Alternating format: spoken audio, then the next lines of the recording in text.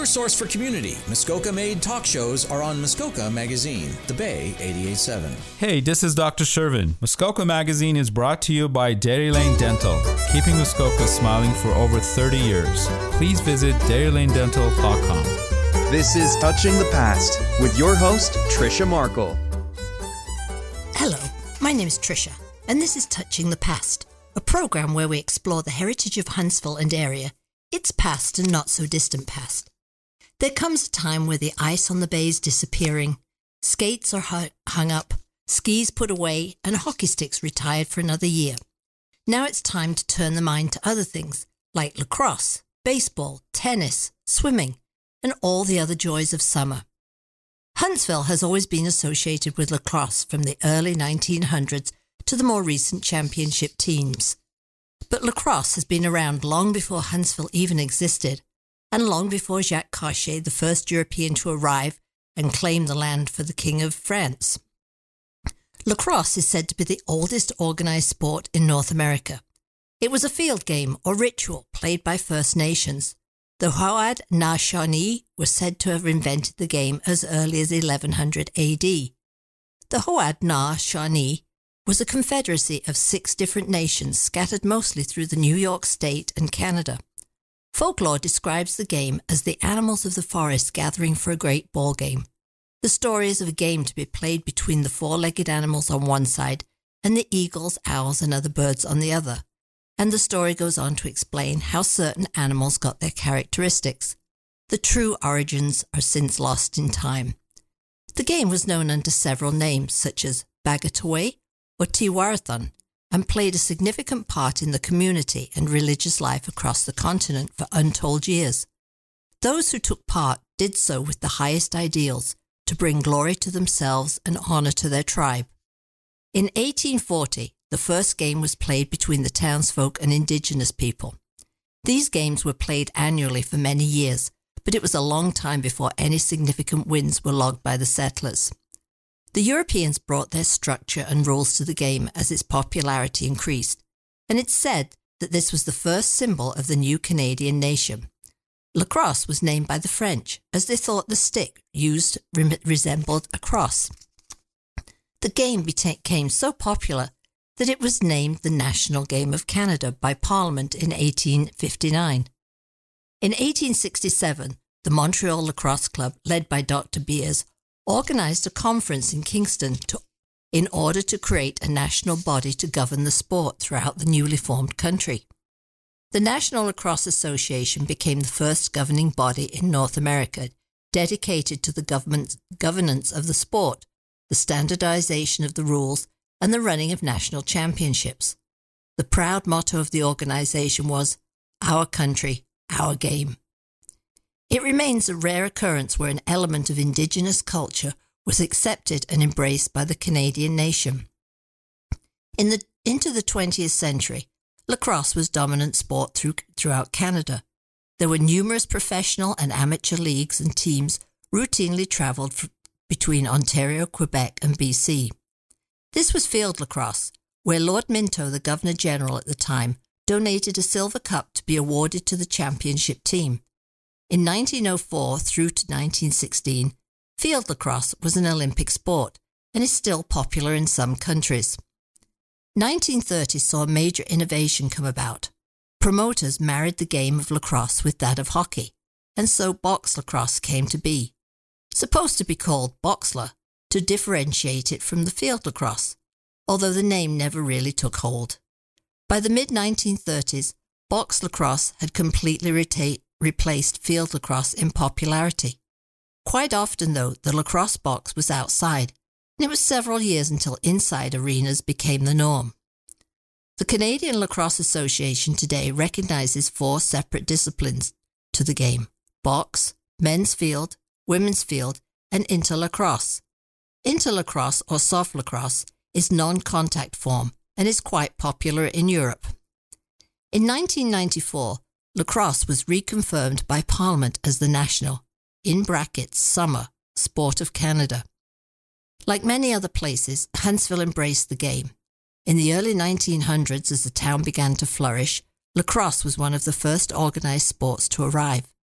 Mr. Ed Pym, owner of the self-named hotel, had been a great supporter by bringing the game to town, and in 1901 helped with the formation of a lacrosse club. The town was persuaded to give the club 1,000 feet of hemlock so that seats could be erected on the sidelines of the lacrosse field. The sport attracted so many people that special trains had to be engaged to take fans to away games. Harmon Rice, editor of the Forester, was president of the league. Some of the members of the 1900 team bear names that appear through the generations, all connected with the Huntsville lacrosse. The Huntsville Blackhawks arrived on the scene in 1932 and made Huntsville one of the best teams in Ontario. Under the direction of manager Charlie Dinsmore, the team, now a box lacrosse team, won the Trower County Championship. George, or Geordie Snowden he was known, scored 5 goals, and Joe Gillette with 3 were the stars of the game. This was the first of many championships won in the following years. The Hawks, as they became known, had another record year in 1950 by winning the Senior B Championship, followed the next week by winning the Eastern Canadian Championship. George Snowden was again a major player, but so too was a young Jack Beyonder, whose name is very well known for both lacrosse and hockey. Jack, a Huntsville boy, started playing lacrosse at 11. He became a lacrosse superstar, dominating the sport throughout the 50s and 60s. He played professionally for several teams, including the Victoria Shamrocks, the Westminster Salmon Bellies, and the Nanaimo Timbermen, seeming to be part of a championship team wherever he went. Also as a hockey player with the Maple Leafs and the Boston Bruins. Geordie Snowden, although a phenomenal lacrosse player, seems not to have pursued a professional career. Huntsville was such a strong lacrosse team that many local guys went to professional or semi-professional teams in both Canada and the States. Even today, there are young men and women from the area earning scholarships through their lacrosse skills. There have been many championships won by Huntsville teams through the years, both national and provincial. In 1961, the Hawks won the Intermediate A Championship. The 1965 Teen Towners, named for the group that supported them, won the national title of Junior B lacrosse champs. The national championship was repeated in 1991 by the Hawks Junior Bs.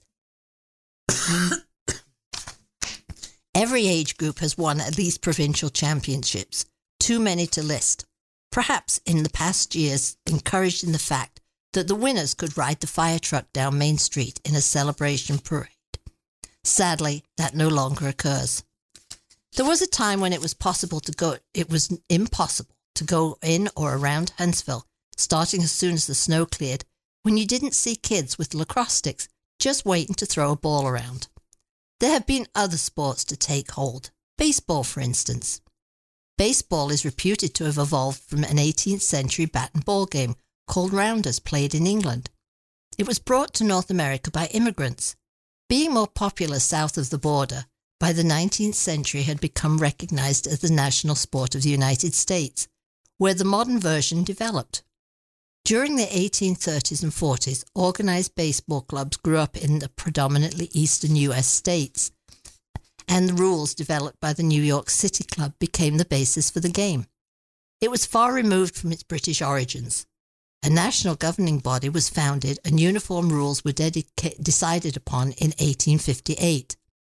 In 1871, the first professional league was founded, and in 1876, Major League Baseball came to be. In 1901, the American League was formed, and the first World Championship between these two major leagues was played in that year. By 1905, this had become an annual event. Baseball in the early 20th century were usually low-scoring games, until the 1920s, with the rise of power hitters like Babe Ruth, rules were changed. The color ban was in effect until the 40s, and the advent of Jackie Robinson, keeping some of the best players out of the stadiums. This ban gave rise to the Professional Negro League. There were also women's baseball leagues, never as lucrative as the professional men players, but popular nonetheless. The sport has spread to numerous countries, although the so-called World Series does not represent the majority of players worldwide. Baseball was played in the Olympics as a medal sport in 1992, where Cuba won gold, and in 2008, where the US came third to South Korea and Cuba. Professional baseball leagues featured teams from Canada as early as 1877. Baseball has introduced other games with similar rules, known as softball, lob ball, slow pitch, or three pitch. Although a direct descendant of baseball, these games played with a larger, softer ball and pitched underhand, but with compatible rules to baseball, or hardball as it can be known. Huntsville was quick to adopt baseball as a local sport, and in May 1904 the first league was formed. There'd been baseball teams around before that date, but not in an organized league. This league comprised of teams from Bracebridge, Kearney, Huntsville, and South River. The baseball diamond was located where the Summit Center sits today, and it was a popular sport. Seating was provided for 700 people, but sometimes it was standing room only. I'll take a short break now, but we'll be back in a moment. By Muskoka for Muskoka, your collection of Muskoka-based talk shows. Muskoka Magazine, The Bay 88.7. I'm Dr. Shervin from Dairy Lane Dental, and you're listening to Muskoka Magazine. This is Touching the Past with your host, Tricia Markle. Welcome back to Touching the Past.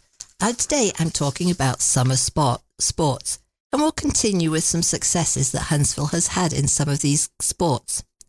It was a local doctor, Dr. Evans, who was the manager in those early days of baseball during the 20s and 30s, with a team called the Maple Leafs.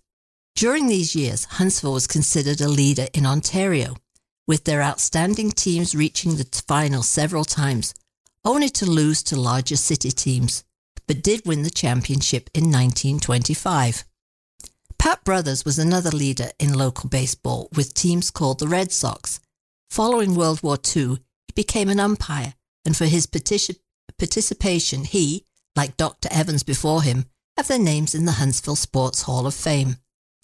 A name that's synonymous with baseball in later years is that of Bob McCulley, or McCool as he was known, a pitcher with the Huntsville Merchants and leading them to championships from 1955 to 64.